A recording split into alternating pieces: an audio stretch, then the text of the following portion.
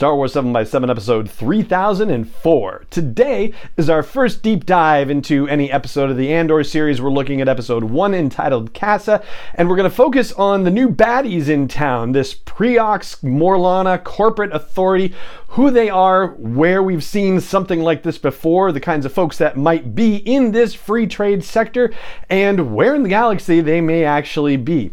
Punch it.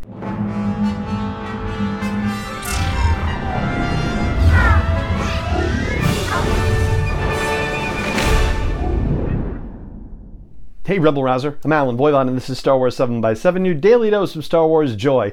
And thank you so much for joining me for it. So with some clues, not just I guess from episode 1, but from episodes 2 and 3 as well, kind of working those things in, we're looking at the Preox-Morlana corporate authority, and there are a couple of terms that are being thrown around and possibly interchangeable that may make things a little confusing. So let's try and set the record straight on who these folks are from the jump. First of all, we are given to understand that there is a free trade sector in which much of the action for the first 3 episodes of the Andor series is taking place. What that sector is and where that sector is, we don't necessarily know, but the use of the word sector is indicative of the fact that there are many star systems in there, which then relates to something I'm going to bring up later about where we might have seen something like this before, but we'll get to that momentarily. The sector involves, as I said, multiple star systems, one of which is the Morlani system, and within the Morlani system are a number of planets, of which Morlana 1, creatively named, is one. There is a Morlana 4, but we haven't been there yet. That was just where one of the guys that Cassian killed was previously stationed. And then there's Ferrix, which I think might have been referred to as 3 at some point. I'm not positive about that point, but Ferrix is certainly within the Morlani system and generally under the auspices of this Preox-Morlana corporate authority. Now, the fact that it's called a Preox-Morlana authority makes me think that Preox is something specific, because you've got Morlana 1, you've got Morlana 4 presumably, and whatever Ferrix is called, and somewhere there's got to be a Morlana 2, right? So Preox seems to be something that's sort of appended onto the naming convention, and it's making me wonder if we're going to find out that Preox is the name of an actual company or some sort of conglomerate or something like that. It's the first time it's ever been mentioned in Star Wars canon. There's no Legends reference or anything like that, so we're dealing with a brand new thing. But what it seems to be similar to is something called the Corporate Sector Authority, which was first introduced way back in Brian Daley's Han Solo at Star's End novel in 1979, and has been since reintroduced to the canon, though in a very limited way. But for the purposes of our discussion, we'll keep it top level. Maybe a little legend stuff will get mixed in, but nothing I think that would really be invalidated by what new storytelling is like.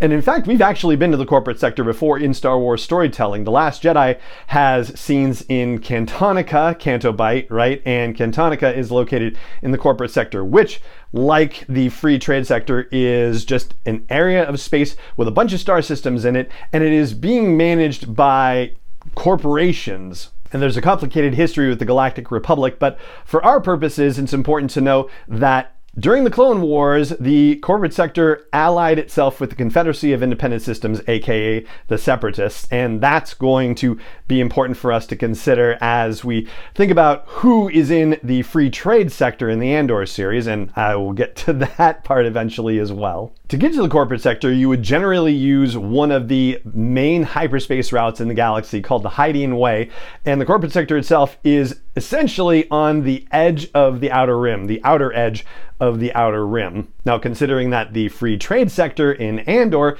is also being governed by this Preox-Morlana corporate situation, it stands to reason that they are very near some major hyperspace route as well. But which hyperspace trade route, you may be asking, or maybe it's just me asking, I don't know.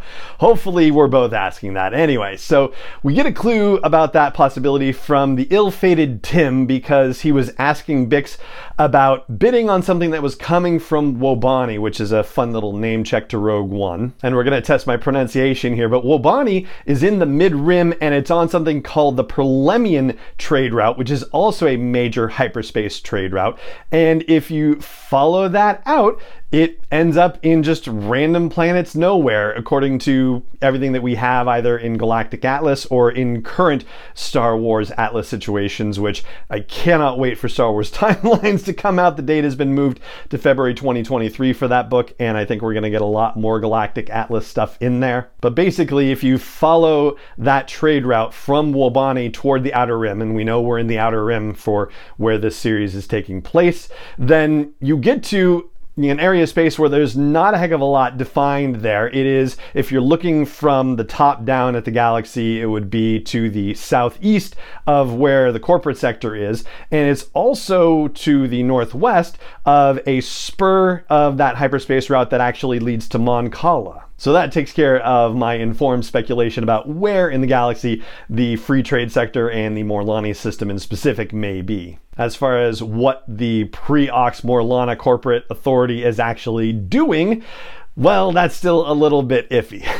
One of the things that we can surmise is that with the scrapyards that we see on Ferrix, that some sort of reclamation stuff is happening. But we've talked in previous episodes, and in particular when we were going through the Rogue One Ultimate Visual Guide, about how the Empire has been gobbling up resources to create war material. And it seems like a situation where as long as the Preox corporate folks are meeting the quotas that the Empire wants them to meet, then everything will be hunky-dory and they can be left alone for the most part. Of course, we know how the Empire works. Eventually, they're not going to be happy with the quotas and they're going to keep raising them until they default, and then the Empire gets to go and take over the whole thing. The reason they may find that difficult to do, however, and we've already seen some signs of this in trailers for the Andor series, has to do with who is on Ferrix and who may be kicking around in other parts of the Morlani system.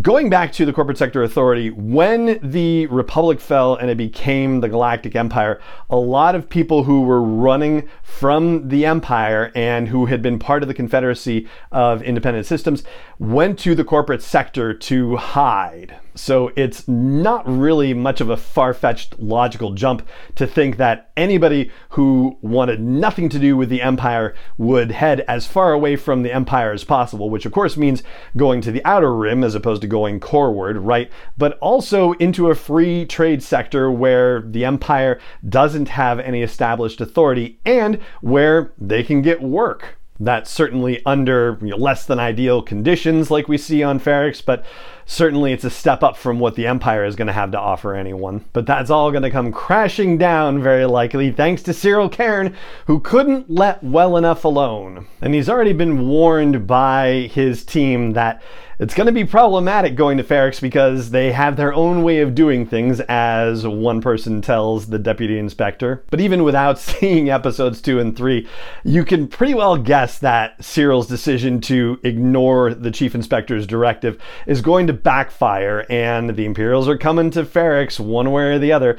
And we also get to see in the trailers rebellion against the Imperial presence there, which also suggests that we have potential separatist activity there. People who had been part of the separatist movement are going to be on this planet and definitely not happy when the former Republic, now the Empire, comes calling. So that's my take on the Preox-Morlana Corporate Authority, and I'd love to hear your thoughts about it as well. Let me know what you think. Add on to it. Tell me I'm wrong about stuff. Whatever you got, hit me up on Twitter, SW7X7 Podcast, or if you're catching this on YouTube, do it in the comments for this episode or at the blog post for this show's episode at SW7X7.com. And that is going to do it for our first deep dive into an episode of the Andor series and for this episode of the podcast as well. It just remains for me to say thank you so much for joining me for it as always, and may the Force be with you wherever in the world you may be.